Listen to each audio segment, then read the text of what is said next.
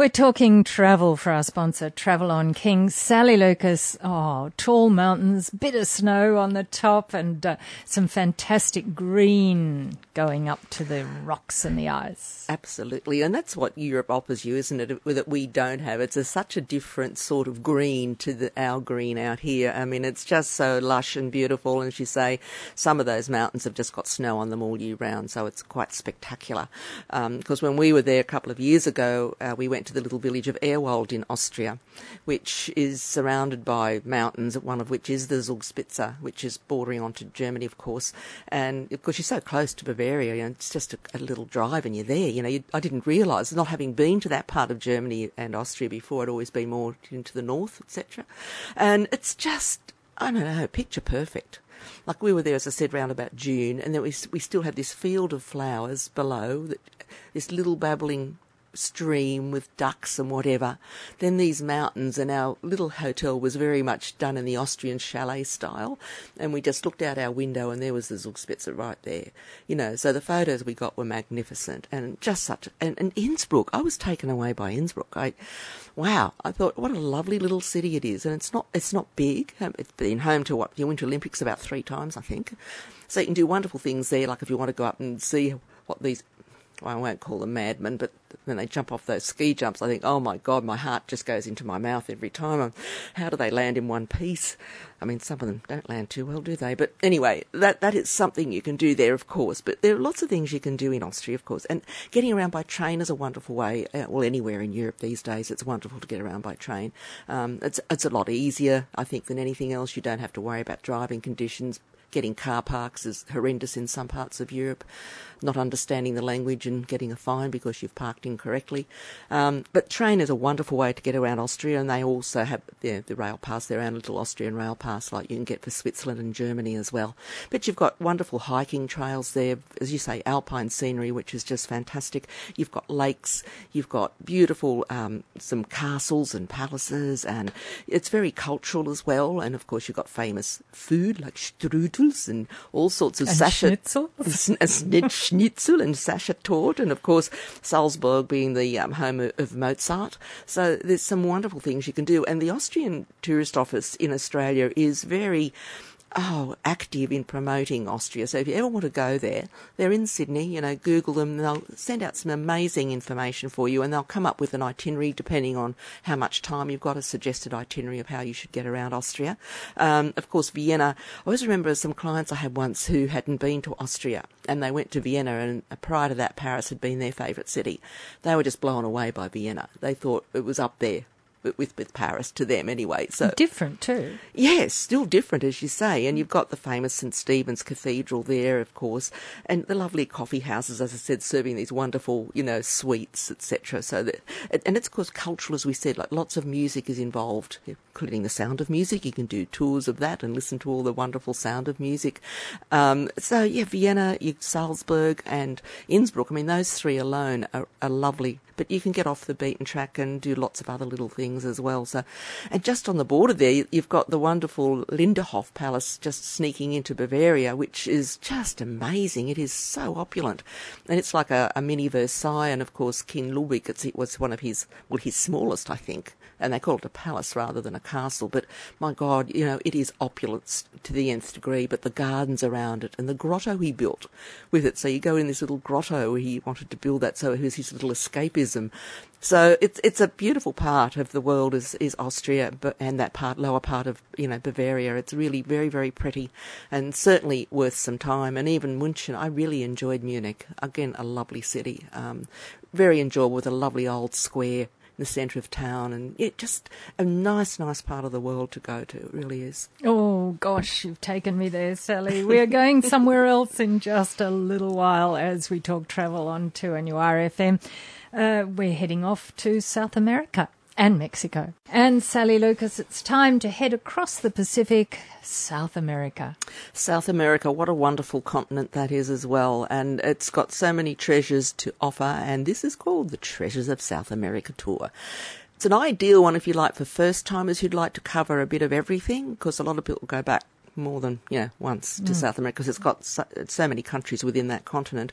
So this one is taking in the countries of Peru, the Amazon area, Bolivia, Chile, Brazil and Argentina for 27 days with a company called Contours, and that's all they do. They specialise in tours just to South America, Latin America. That's their expertise, and that's just what they do. So they have small groups on this as well, with only a maximum of 16 guests, and they take you to a lot of off-the-beaten-track destinations and things that you can do. To give you an idea, they donate a water filter to a remote community in the Andes, and you stay there and learn about their culture while helping install the water filters for them. You have different welcome dinners. You see the pink river dolphins when you're in the Amazon, three-toed sloths if you're lucky on your 3 nights in the Amazon. You have 3 nights in the Sacred Valley as well, which is an incredible location. That's going up to Machu Picchu. It certainly is. Of course, you do the Machu Picchu. You're not trekking it. You're doing a first-class Vistadome train to get you up there, which is wonderful.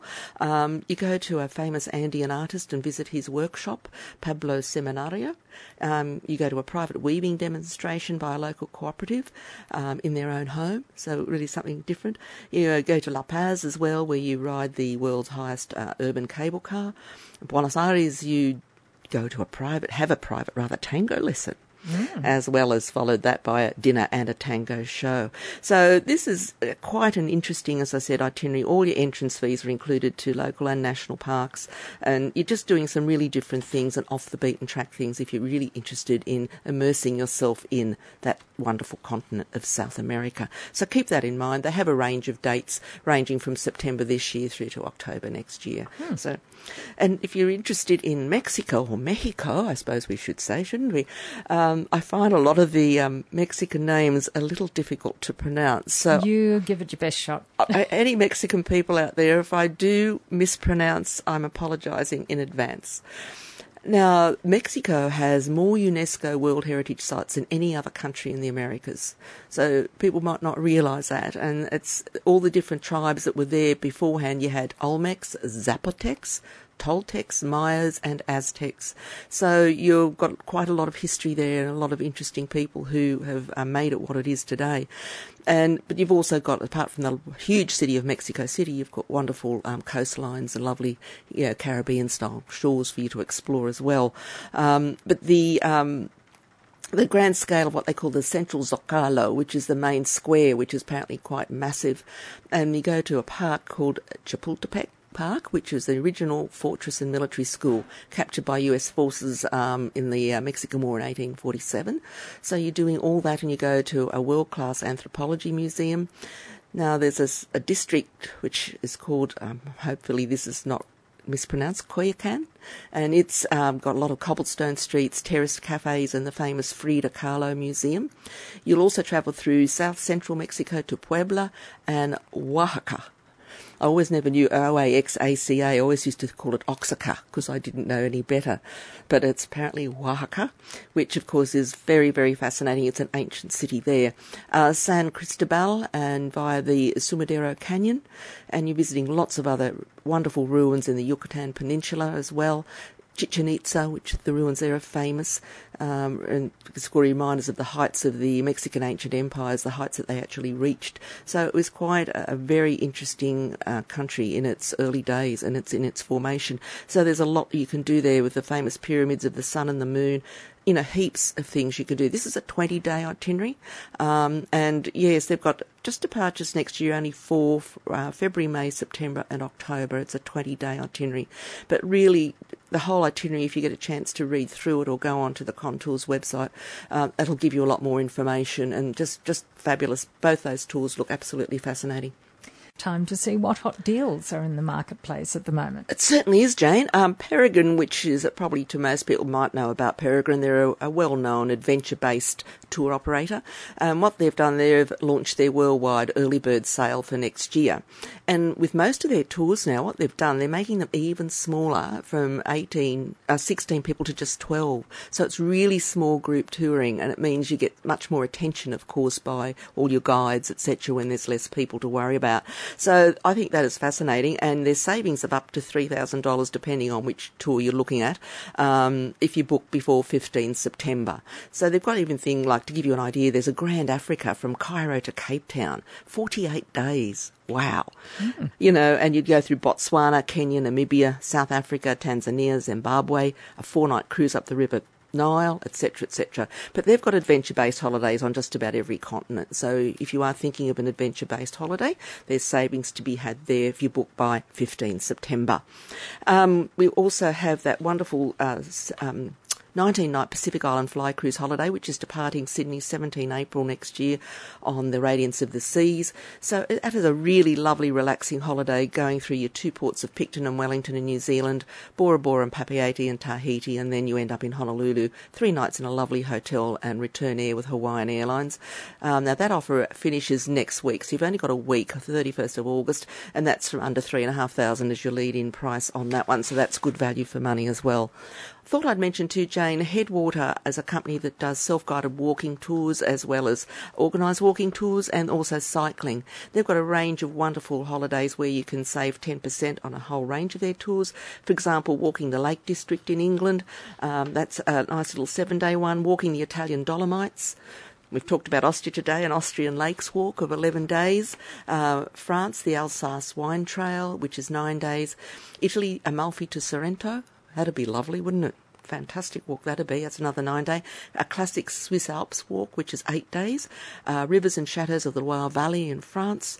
The Catalan Classic Walk in Spain. And the Algarve's Wild West in Portugal. So fantastic. Isn't that a great range of walking tours, that is? Now, this one here, Jane, is with Asia Escape Holidays. It's on the Mariner of the Seas. And you're getting airfares with Singapore Airlines. You get 2 nights in Singapore at the 4 Point Sheraton Singapore Riverview Hotel in a deluxe room with breakfast daily, and then you're doing a 5-night cruise into Malaysia.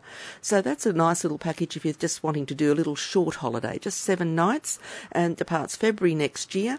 You visit the ports of Port Kelang for Kuala Lumpur, Penang, and you go into Phuket as well, and that starts from just over $2,000. So that's a nice little short break if you want to do that one.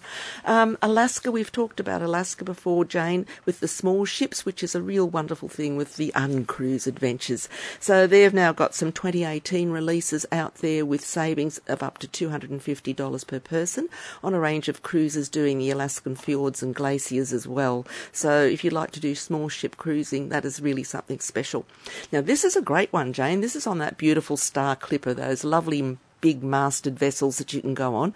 If you book by 30 December and you want to do a cruise of the southern Thailand or northern Thailand areas, they're both 7-night cruises. They're offering you a fly free if you book by 30 September, and you can get 7 nights doing southern Thailand from just on $3,000. And you're getting a free airfare. Couldn't ask for much better than that, could you? And a good fun holiday. And a beautiful holiday as well, and to a beautiful part of the world. So there's always something out there for everybody, Jane. Excellent. Thank you, Sally Lucas. Thank you, Jane. And we'll talk travel again next Friday. Thanks for listening to this podcast from 2NURFM at the University of Newcastle. Topics range from gardening to health, well-being, pet care, finance, business and travel. You'll find them all at 2NURFM.com.